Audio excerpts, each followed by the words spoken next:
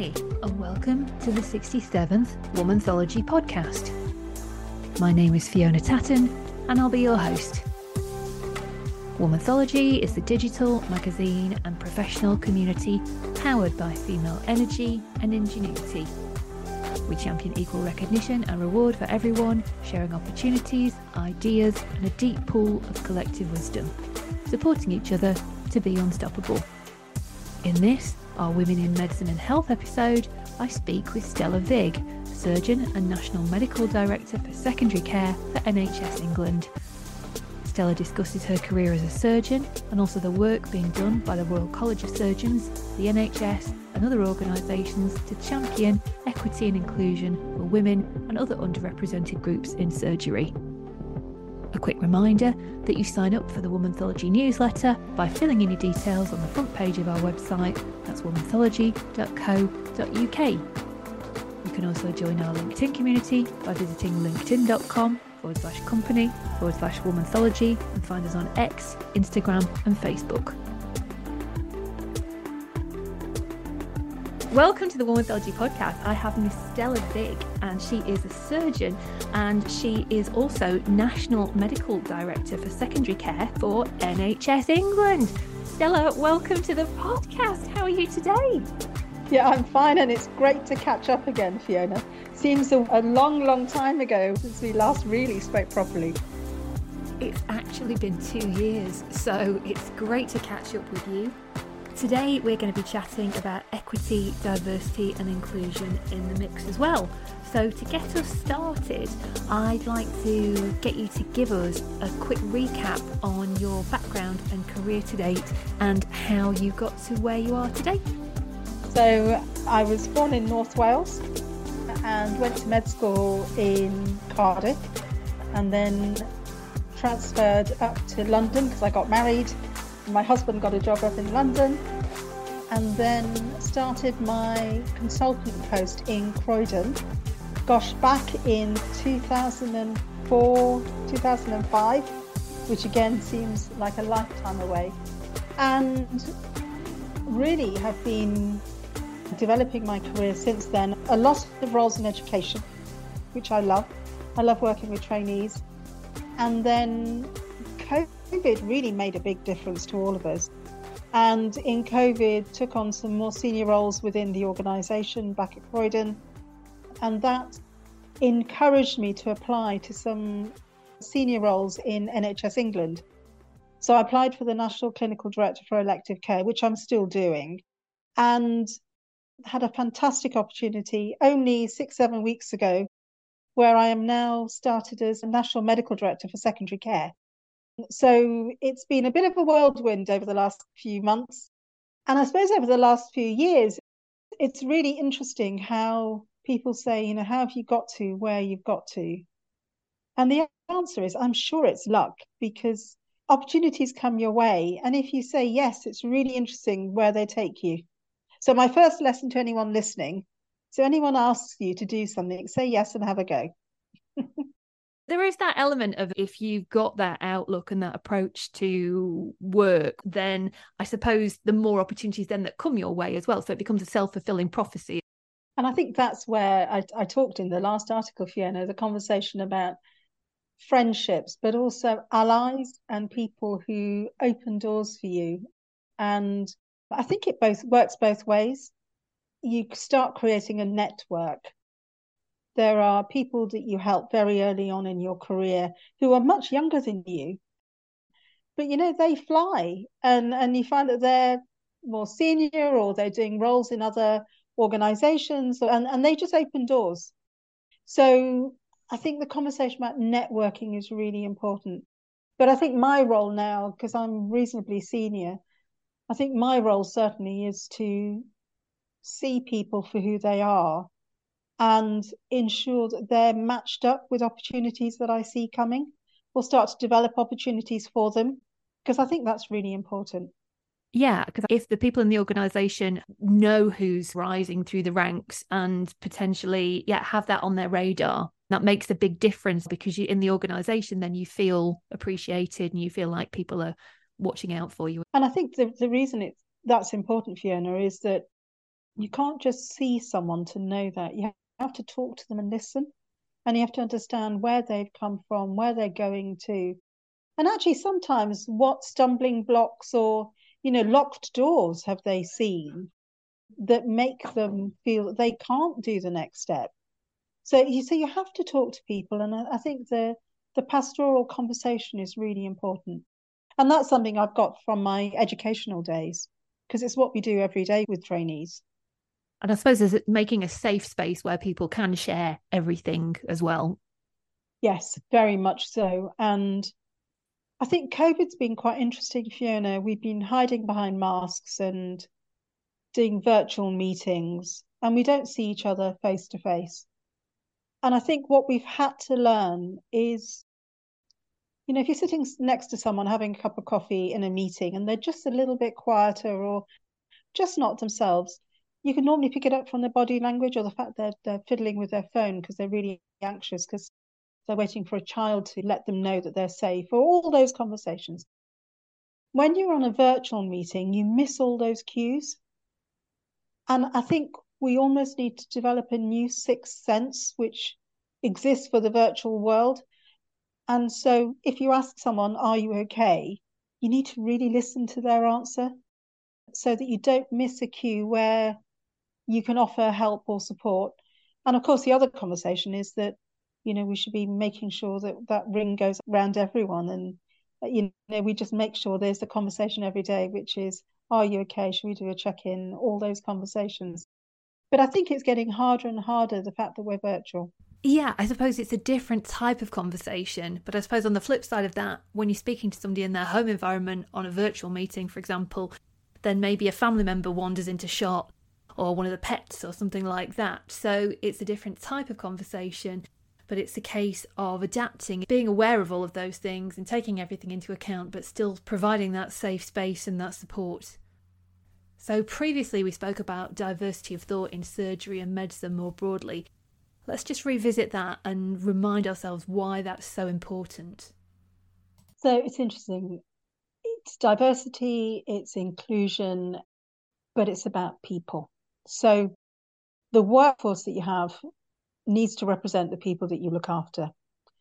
The NHS is interesting. 1 in 6 of our workforce now are from a diverse background. And, that's visible, diverse background. That's what we write down on a piece of paper. But we talked last time, Fiona, about intersectionality. And as I said before, you might look at me and think I'm a lady from India. But, I was actually born in Wales. I trained in Cardiff, came to London. I've got 2 children. I'm a mother. I'm a surgeon. I'm a manager. There are so many things that actually describe me rather than just an Asian female. And so the more diverse our community is, the more we have that richness of thought, of innovation, of ideas going forward.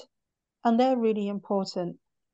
Our cultural backgrounds and how we are brought up influences the way that we think. And I find myself being brought up in England. I queue for a bus and I watch the time and I do my best not to be late. But what that also means is that I'm wedded to guidelines and rules because that's how I've been brought up. And you have to think outside of the box. You have to break down some of the guidelines in terms of putting things back together, because the way that we've done things in the past may not be the way to do things in the future. So a really good example is virtual outpatients, or the way that we manage our outpatient service. Outpatients has been the way outpatients is for hundreds of years. And outpatients now, actually, we can do telephones, we can do videos, we can see people, we can write to people, we can do things in community, we can do things as group discussions. But actually, all of that needs diversity of thought rather than just doing things the way that we've always done them. There's also really good evidence that shows that if you've got a diverse workforce and actually a diverse leadership, that is one of the fundamentals that leads to a high-performing organisation. And that's what we should be in the NHS. And that's where we're determined to be as we now go forward. So we've talked about diversity, inclusion. Equity is an interesting one as well, though, isn't it? And also inequity. So I would contend that if you haven't experienced inequity, how are you ever going to fully understand what it feels like? I think gone are the days when we say that we don't understand what inequity means, Fiona. I think we all need to learn and understand what inequity means. And I think we need to be curious where we see variation. So I'll give you a few examples. Well, just let's consider the political arena. We've had governments who've ensured that there have been female only selections so that you get a 50-50 representation of MPs and in the House. And it's made a difference. And you can see that if you look at the benches now, people sit in the House of Parliament, it is diverse, and it's diverse in gender, it's diverse in look. If we consider college examinations, whether it's surgery or elsewhere, there is differential attainment. And if you are born in this country, but are from a BAME background or white Caucasian, actually there is still differential attainment. Now, we've been through the same schools, we've been through the same education system, but something is creating a difference. So there is inequity, regardless of where it's come from, inequity exists. So how do we improve that? So we need to go back to our exam. Are we ensuring that it is approachable so that we understand neurodiversity and we've got the ability to have electronic versions and paper versions, that we can extend time? But I think it's even more fundamental than that, Fiona. Are we writing the questions in a language that makes sense to everyone? Are there nuances in questions that we would see and not recognize? So have we tested it with other people? There's another very good example. I was visiting Walsall Trust, and typically he developed children's services, and we talk to parents and we talk to children, and we say that, you know, we've developed a children's service. Walsall have taken a completely different way of thinking. They've gone out to schools. They've asked for children who are somewhere between 6 and 8, who you would never normally think as stakeholders. And they've asked them formally for their opinions. So they will do a CQC style inspection. Sorry, for people that don't know, CQC, that's Care Quality Commission, isn't it? Yes. Sorry. Yes. So they've taken children, they put them in high-vis jackets with clipboards, and they let them roam free with the questions they think need to be answered. And they will challenge a lot of things and consider things from the eyes of a child that we would never think about, and from the eyes of children who may not have come from affluent backgrounds. And actually, they then present to the board. And that's how we start to level up, because they suggested and said, well, a lot of children can't afford pajamas to come into hospital. And actually, that makes us feel really uncomfortable when we're in hospital. So they've just launched a charitable request to buy a gown or buy some pajamas. And they've got local businesses that are now donating and supporting. But inequity covers so much that it really should make us challenge everything that we do and ensure that we all ask and view things from a different point of view. Yeah. Do you think, but that ability for people to actually experience something in the moment, though? So the thing that I've got in my head for some reason is, have you heard of that charity called Over the Bloody Moon? So it's a menopause charity, and they got loads of press coverage. I was reading about it the other week, and they had Ian Duncan Smith in a menopause vest, and they had Jeremy Vine in a menopause vest. But watching the videos was just, I don't want to say entertaining to watch, but that actual, this is awful, take it off, it's horrendous. But for people that would never normally know, they could say they knew how that felt, but actually until they'd worn one of those, they didn't have a clue how it felt. So I'm quite interested in creative approaches like that. It just opens people's minds, doesn't it? And Fiona, you know, I had an acoustic neuroma and needed surgery, and I was off work for, I can't remember, 3 to 6 months. And it wasn't unless I had been in that position as a patient that I really understood some of the nuances from a patient's point of view. Yeah. Now, I'd been into hospital to have children, but I'd never been in hospital to have something major. So walking in other people's shoes and actually understanding things from their point of view, we just need to create more and more opportunities to do that. And I think boards are now beginning to do that, where we've got, the shadowing and the parallel lives conversation. But it is really easy otherwise to walk things through your own point of view. And in terms of your role as an educator, how does that allow you to improve the system from within, would you say? The education environment is interesting because you learn to be really inquisitive, and you also learn when to give people space. But what you do is the same as the skills that you exhibit when you're treating patients. Patients have to tell you their most secret things. They tell you about their symptoms. They tell you about things that they haven't told anyone else, because that's the only way that you can make a good diagnosis, by being inquisitive, creating trust, and then listening. And I think it's the same when you're educating and training, because unless you know what an individual can do, needs to do, the direction they're traveling in, and what baggage they bring with them, it's really difficult to be, I think, a good clinical or educational supervisor, a mentor, and a friend, to be honest, with your trainees. And I think that's the same in the workplace. I think the conversation of, am I a leader? Am I a follower? I think all of us are just amalgamations of that. I don't think any of us lead all the time. We're constantly listening, learning, teaching, training, being taught.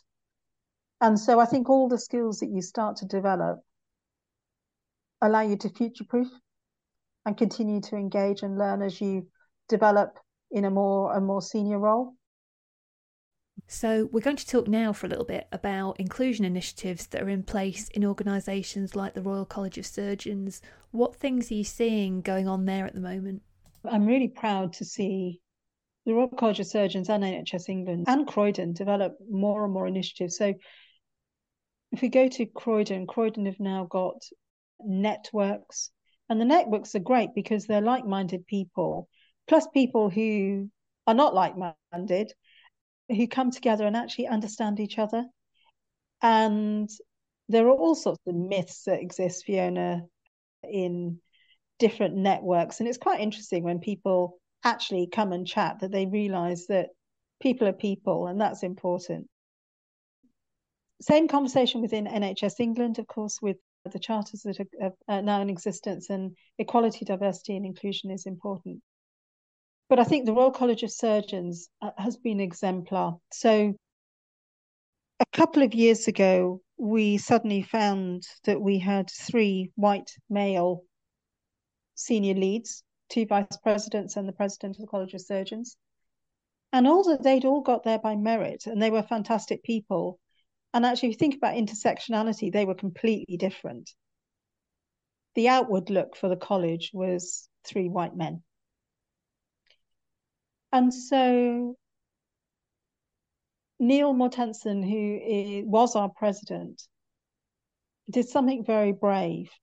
And he commissioned a look into our ordinances, our rules, behaviors, and how we could change and do things differently. And what we have is a piece of work that is now embedded into the college to ensure that we make things and we do things differently. So we've now got the Women in Surgery group has existed for a long time and has steadily increased the number of females in surgery, but we still don't have enough. We now have a Parents in Surgery group. We have an LGBTQ group. We've got student groups because, of course, becoming a surgeon and enticing people into the profession starts way before medical school and, in schools. But sponsored groups who are groups that have been started by medical students for medical students because they can see a gap. So the Melanin Medics is a really good example, and sponsor those groups so they talk to peer groups and actually understand where the problems are. But I think the one piece of work which is quite harrowing but fundamental is the recent publication by the College of Surgeons of sexual harassment in surgery. And the message is very clear. Women are sexually harassed, whether it's by banter or physically. But actually, there have also been reports of rape within the profession. And we know that men also get sexually harassed in the workplace. And it just shouldn't be the case.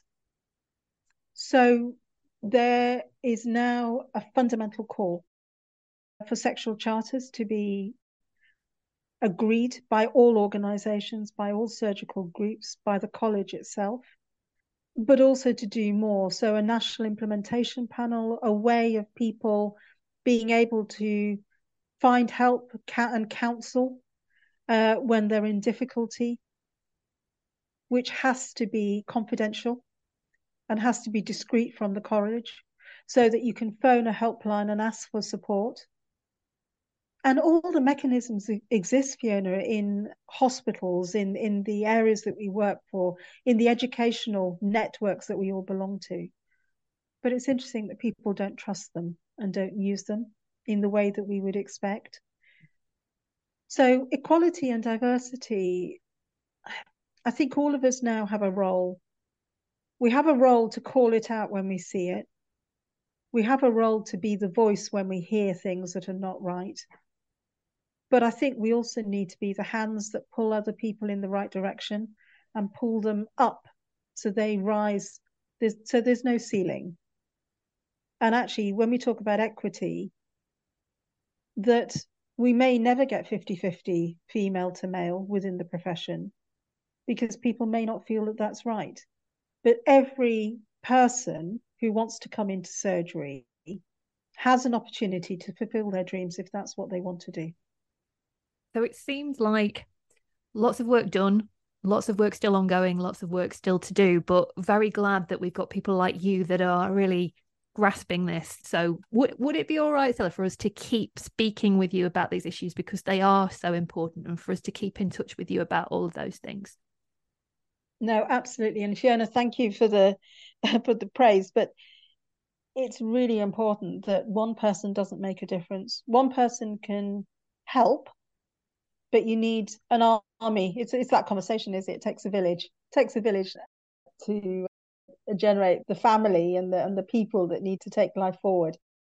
But I think we're now in a different era. We're in an era where things that were allowed to happen in the past are no longer acceptable. And I think we all contribute to that. But Fiona, no, I would love to carry the conversation on. It's important. And it's a huge privilege to be asked to be on the podcast as well, Fiona. So thank you for inviting me as well. Well, honestly, it means such a lot. So if the Womanthology community want to engage with you, to follow you, what I'll do is I'll put all your social media handles and also those for the Royal College of Surgeons and any other links that you want me to include in the show notes as well. So the listeners can look out for those. The final thing to ask is, what is coming up next for you, Stella? What are you looking forward to? It could be anything and everything that you want. Well, someone said the other day, I can't remember, was it 65 sleeps to Christmas? Oh. So I am looking forward to the Christmas break. And I've still got some holiday to take. But I think next year's going to be a really interesting year. We're going to have pressures that start to build as we go up to an election. We've got the world that feels really different at the moment with all the difficulties that they are. And there's an economic crisis. So I think all of us are going to be in a very different position next year. But what do I want for next year? I'd love to see peace. I'd love to see people feeling that they can do what they want to do. And for myself, I'm really looking forward to spending time with family and friends in a way that we've not been able to do for the last few years. Well, Here's to that. And thank you to everybody in the NHS for all that you do and going over and above and just taking really good care of everybody as well. So it is very, very much appreciated. So thank you on behalf of the population. Thank you, Fiona. In this section of the show, we hear about the contributors who have shared their stories in our new written issue. The stories include Professor Anne Harrod-Davis is a distinguished academic and researcher at the Royal College of Pathologists. She shares why pathways into pathology careers are much broader than TV crime dramas would have you believe. Sarah Day is a teaching fellow at the National Centre for Prosthetics and Orthotics at the University of Strathclyde. Sarah shares her career journey that started in Glasgow but has taken her around the world. And finally, we pay tribute to the late Dr. Kirsty Smitten, CEO and co-founder of Metallo Bio. Kirsty passed away on the 4th of October 2023, aged just 29, as a result of a cardiac angiosarcoma, a rare form of heart cancer. The Women in Medicine and Health issue and podcast are both dedicated to her memory. Do check out our website, womanthology.co.uk, to read the full stories. Sadly, that's all we have time for this episode. Thank you so much for listening, and remember, if you want to support what we do, then share the links to the show on social media and also follow the show. Your feedback is really important, so please do rate and review the show in your podcast app. Join us for the next podcast episode where we will explore careers of groundbreaking women in construction.